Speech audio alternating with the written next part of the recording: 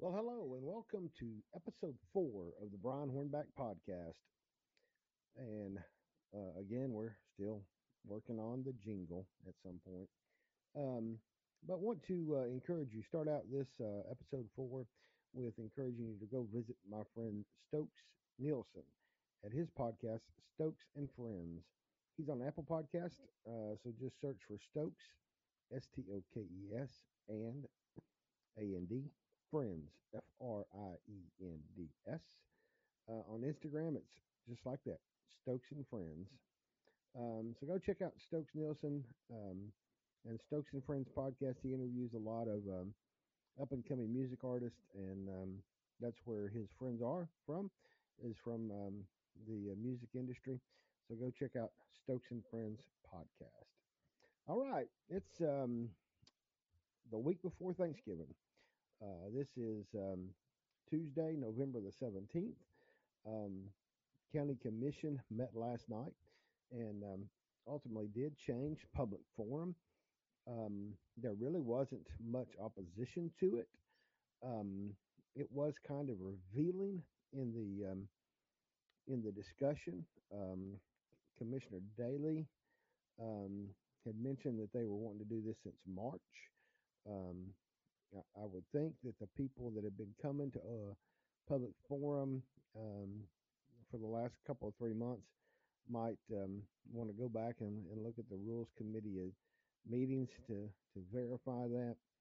Um, but basically, um, I guess the First Amendment only applies to residents and property owners in Knox County because basically that's what one of the changes in public forum did was it was just for citizens. Commissioner Ward brought up an objection because he is a businessman, owns property in other areas, other counties, communities, and so Commissioner Randy Smith changed that and added the word "and property owners." So that will now any citizen or property owner of Knox County can address the county commission um, 3 to 5 minutes. In the past, it's been a hard and fast rule for 5 minutes. Commissioner Richie Beeler supported the change to 3 to 5 minutes because he said that as when the meeting would get to about 1:30 or so, it wouldn't have the commissioners wouldn't have their full attention. Um, I just don't know what to say about that. Um, it really bothers me that folks that go out and campaign for public office, one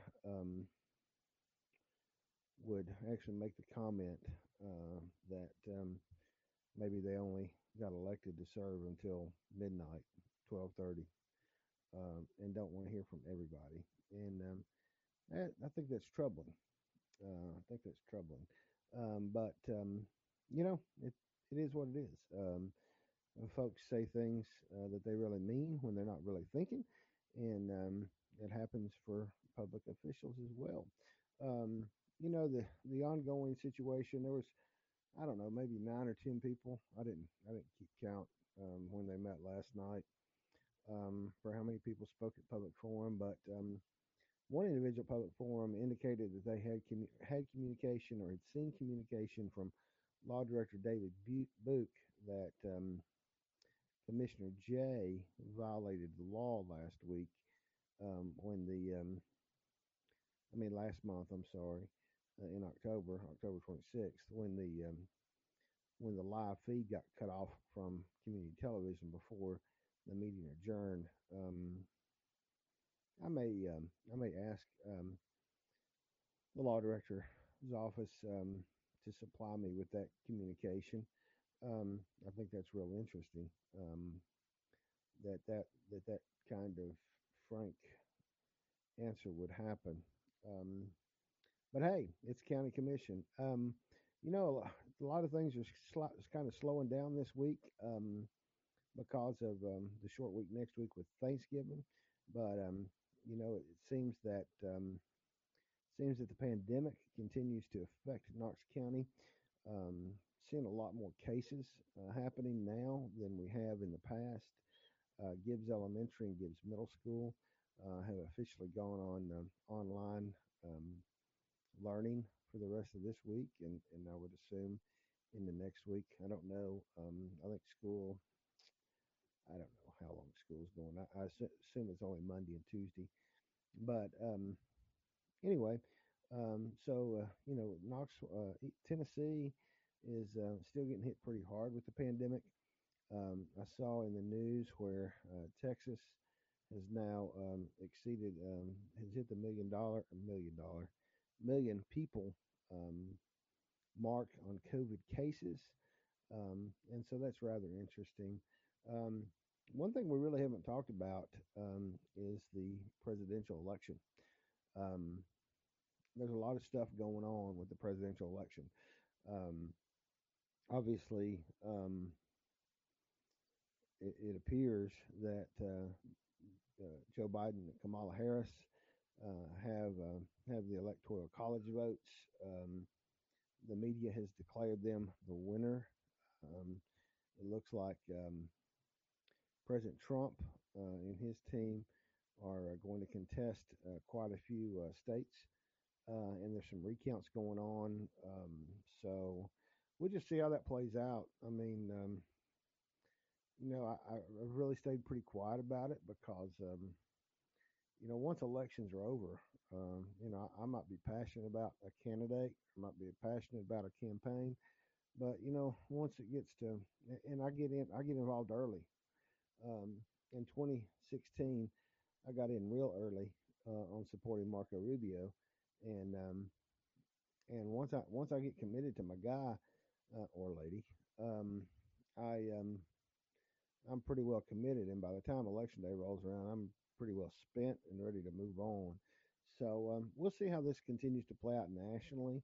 Um, you know, it's just it is what it is, and so we'll see how it plays out. um, I don't get too upset one way or another. We survived 8 years of we Republicans, conservatives, um, survived 8 years of Barack Obama and Joe Biden. So if that's how it happens, then that's how it happens, and we move on. Um, I'll just tell you one thing I haven't said on a podcast because this is only episode 4 is that, in my opinion, as long as one party has one house and the presidency, and as long as the other party has the other house, gridlock is golden. I like gridlock. I really do like gridlock because gridlock means they can't mess with us. They can't um, pass a lot of stuff. And when they start passing a lot of stuff, then we as taxpayers and commoners, um, we get to suffer. Hey, this is a great time to take a break. I do want to thank those of you that have endured. Now, this is the fourth podcast, the fourth Brian Hornback podcast. Really do hope, I do, if you'll stick with me, I do believe these will get better. But I'm currently on Anchor FM. I'm on Google Podcast. I'm on Spotify. I'm on Radio Public. I'm on Pocket Cast, and I'm on Breaker. And BJ Martin, by the end of the week, I will be on Apple, I promise. But I'm also on YouTube. And so thank y'all for tuning in and for checking this out. I do want to talk about my good friend Julia Hurley. Julia Hurley is Just Homes Group. It's affiliated with Realty Executives in West Knoxville at the Farragut office, or close to the Farragut office. You can find Julia at justhomesgroup.com. Or better yet, you can just give her a call at 865-237-7328. That's 865-237-7328. That's justhomesgroup.com. If you need to buy or sell or invest or whatever you need to do, give my friend Julia Hurley a call. You will find her as well as Matlock Tire Service, as well as Interagency Insurance, as well as several other ads on brianhornback.com, and I do thank you for that. As we go into this second part of the Brian Hornback podcast for episode 4, I kind of promised that I would kind kind of tell some stories. Um, as I've talked about before, I got involved in politics at a young age, 16 years old. The first campaign I ever worked in was in 1982. Robin Beard was running for the United States Senate against then um, Jim Sasser. Jim Sasser was a Democrat senator from the state of Tennessee, and it was he had served 6 years. It was his first time up in '82, and Robin Beard ran against him. And I don't know, my parents weren't political. None of my family were really political. My grandparents weren't political, um, and so I don't really know what provoked me at the age of 16 to get involved in the Robin Beard campaign, but I did. Um, and one of the people that was helping lead things up in Knoxville, the Robin Beard campaign, was a lady named Lynn Duncan, and she lived in Holston Hills, which was relatively close to where I grew up. And so I went to Lynn Duncan's home to get some yard signs and bumper stickers and whatnot, and come to find out her husband was Jimmy Duncan, who was the son of Congressman John Duncan, who then would go on to become U.S. Congressman and serve this district for 28 or so years. In my office is a picture of Congressman Duncan and I that he I've got a lot of pictures of Congressman Duncan and I, but one that while I served as Knox County Republican Party chairman, we were at an event at Foxton Country Club, and I had a photograph taken with him, and he autographed it. So that's one of the pictures that hangs above my painting of the Republican presidents. My friend Sandy Loy, for Christmas one year, gave me this painting of the Republican presidents. And so the picture of Congressman Duncan and I are above that. Um, and then there's a couple of handwritten notes from Zach Wamp and Rick Tucker that are framed with a button that Rick Tucker got Zach Wamp to sign after the 2010 campaign for governor, another race that I got involved in early. Um, so to tell you about the 2010 campaign, I was Republican Party chairman in 2006. And so in 2006, we had a man who's still a friend of mine today, state senator then, Jim Bryson. He ran against Phil Bredesen for governor, and also Bob Corker ran for the United States Senate. Corker won. He was the only. He was the only. He was the only freshman senator in 2006. He was in a Senate freshman Senate class by himself, and so. But as I worked in those two campaigns as the Knox County Republican Party chairman, when that race concluded, I thought to myself, if Zach Wamp, the congressman from Chattanooga, would run for governor, I'm on board. And so, sure enough, he did. And then the Knoxville mayor decided to run, and then the lieutenant governor decided to run, and ultimately Bill Haslam, the mayor of Knoxville, won that race. But Zach and Weston Wamp are still good friends of mine, and that's a race that I met a lot of great people from across the state of Tennessee through the Zach Wamp campaign, and they actually in 2010 put together a group of bloggers and social media folks, and in 2010 you really didn't know a lot about social media and bloggers and that kind of thing, but they did. And I still have some great friendships that came out of that race. I tell you that to tell you that the only other picture that's up there, and it's actually stuck into the presidential painting, is a picture of myself and John Rich of Big and Rich. And that particular picture came to be because John Rich was a supporter of Zach Wamp for governor in 2010. So we got to see John Rich on several occasions during that campaign.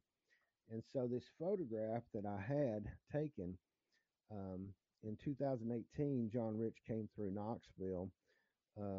He had just started a line of Redneck Riviera whiskey, and he came to a liquor store, package store, over in East Knoxville, and was selling whiskey. And so I took those pictures, one of me and John Rich, and one of my son, my oldest son, and John Rich, and I had him autograph them. So that picture stuck up there too. So those are the pictures that are hanging in my office right now, particularly right behind my head.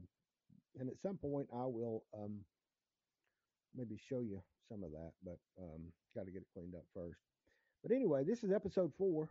Appreciate you coming along. Appreciate you listening. And we'll have something back up on Friday morning for episode 5. Thank y'all. Have a great day.